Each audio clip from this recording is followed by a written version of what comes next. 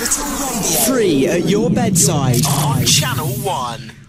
Coventry Hospital Radio marked its 40th anniversary last week, and I'm one of the ambassadors for the radio station, and I went along to have to enjoy a party with some of the volunteers at Coventry Hospital Radio last Friday night. It was a fantastic night, Christ the King. It was really lovely to meet so many people, and I got a chance to speak to lots of folk, including this lovely man, Gary Davies from Binley, who's a volunteer presenter on the radio station. And I thought it was interesting, so I thought he'd get him along to have a chat with you as well. Hello, Gary. Hello, Vic. Are you all right? Yes, does everybody, when you're on the radio, go, ooh, Gary Davies on your radio? Yeah. I've had that for about the last 20 years now. Have you? Yeah. Oh, bless you. As soon as I tell people what my name is, I'll say, you're going to get shouted at me. Ooh, Gary Davies. Well, it could be worse. You could actually be like Gary Davies. Actually, he must have been probably one of the big movers and shakers in the 80s. I wonder what he's doing now. I don't know, he went on to like commercial radio and stuff like that, didn't he? Did he? He had loads of hair. Yeah, a bit more than me. I couldn't possibly comment on that, yeah. Gary. So how long have you been volunteering at the radio station? 2.5 years now I've been doing it. Goodness me. And you do 2 shows a week? 2 shows a week, Wednesdays and a Friday. And what kind of show is it you do? Well, it's mainly 60s. Friday's totally 60s, that's what the show's called. But Wednesdays is like any requests that come in, and anything from the 1960s right the way through up to present day. Who's your favourite? The favourite, if I wanted to say anything, is the Shadows. Really? For instrumentals, yeah. How interesting. Oh, my Uncle Martin's crazy about the Shadows. You prefer instrumentals? I prefer instrumentals. Really? If I was really listening to it and I had a choice, it would be an instrumental I'd go for. Wow. That's unusual. It really... Not many instrumentals, especially nowadays, chart, do they? No. I was listening to a brilliant... just going off on an aside, a brilliant track the other day, and I can't remember what it is, but it's got a brilliant steel guitar on it.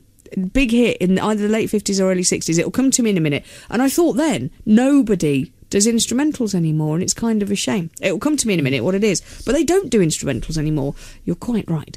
Anyway, Gary, the reason we asked you in is really to hear your story, because when we got chatting about your work with hospital radio, it's kind of almost been a bit of a saviour for you, really, in recent years, hasn't it? Because you use a wheelchair. I'm permanently in a wheelchair, yeah.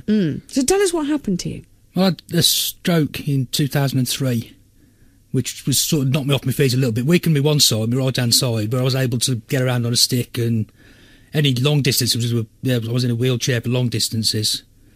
But after that, my life sort of totally changed. I had to sort of reverse it and go on another path, as they said to me. Instead of going along the main road, you're going along a country lane sort of thing. And from there, everything sort of kicked in.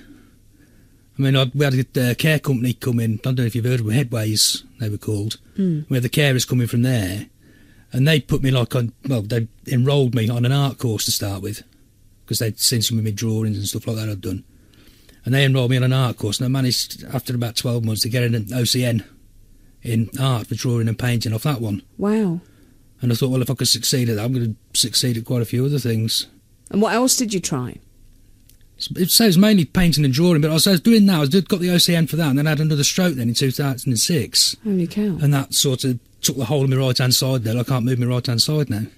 So, and that must have been devastating to sort of try and rebuild your life first time round after that first stroke, and finally you feel like you're on top of it and you're doing your art, and it turns out you're really good. You've always been quite keen on art. Oh yeah, and got really good at it, and then all of a sudden that's sort of taken away from you again. It must have been a difficult thing to try and come to terms with. It's been the same all the way along. As soon as I'll get to a sort of peak, and then something comes along and just kicks me backwards again.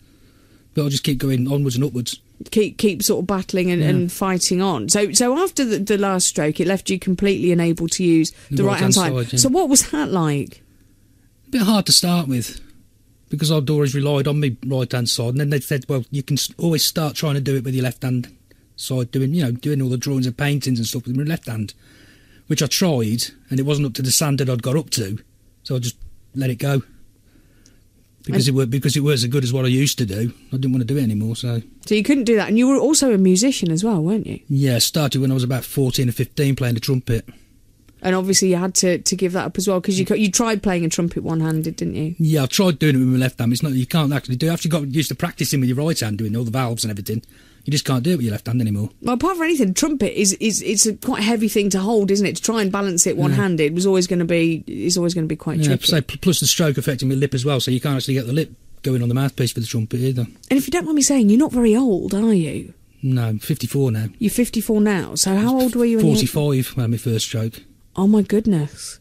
Saying that, there was no help. I mean, for my age group, there was no help whatsoever. Really? That age group. Anybody younger sort of seemed to get groups and things they could go to. And the older community, if they'd had a stroke, could get groups. But I was just stuck in the limbo in the middle. And there was just nothing for my age group at all that could do anything.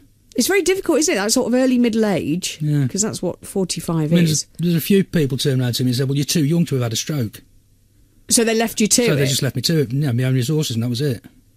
Blimmin' heck. So you were relying. I mean, I met your lovely sister on Friday night, relying on sort of family and friends to try and help keep you buoyed. Yeah.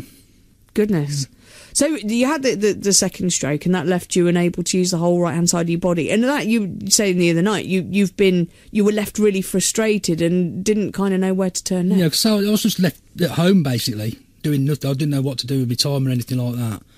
And then a friend of mine, I mean, it's how I got started off in hospital radio. A friend of mine was doing it. He's been doing it for some years now. What's his name? Peter Fitzgerald. Well, as he introduced himself to you Friday night, Sweet Pete. Sweet Pete, yeah. Yeah. He got me into it. He told me to come up there and have a look round and see what it was like in the studios. I went up there and started training. I've been there ever since, sort of thing. I mean, it's twice a week I do a show, but I'm up there. You could say I'm up there some weeks. I'm up there 5 times a week. Really? Doing different things in there. What was it about being at the hospital radio station that attracted you, gave you a new lease of life? It got me out meeting people again, going around the wards, meeting people. And I felt as though I was giving a service back to everything I'd got off people, off the hospital and that. I felt as though I was giving a service back to the people in the hospital again. And so what's the feeling it gives you? What does it do for you being there at the hospital? It gives you a sense of worth, I think. I mean, when you go around the wards, when you're doing your show, you're getting requests and all that sort of stuff. You go around afterwards and they're all saying, oh, yeah, I heard you. Thanks for saying so-and-so, so-and-so. You feel as though you're actually doing something for somebody else. It takes my mind off everything I've got, really. Yeah, well, precisely. It takes away the time to do it. I mean, how are you? Are you okay? Is there a risk of another stroke? They've always said there's a risk of another stroke, but it could kick in and it couldn't kick in.